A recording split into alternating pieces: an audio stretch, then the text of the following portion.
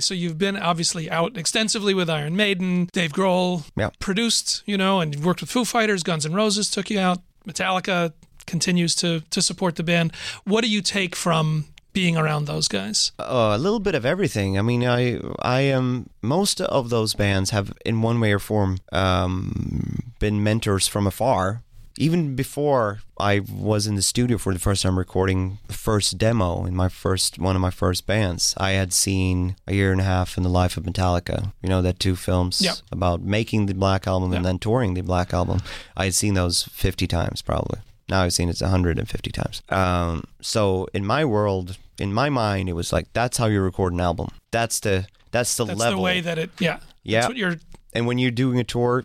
When you tour an album, that's 300 shows, easily. And I was looking through, like, Live After Death with Iron Maiden and looking through all those dates and, like, this is how you tour America, And so they not only music inspiration-wise or visually, but they also, I think I learned a lot about tour ethics. And, like, this is the amount of work you need to put in. And then later...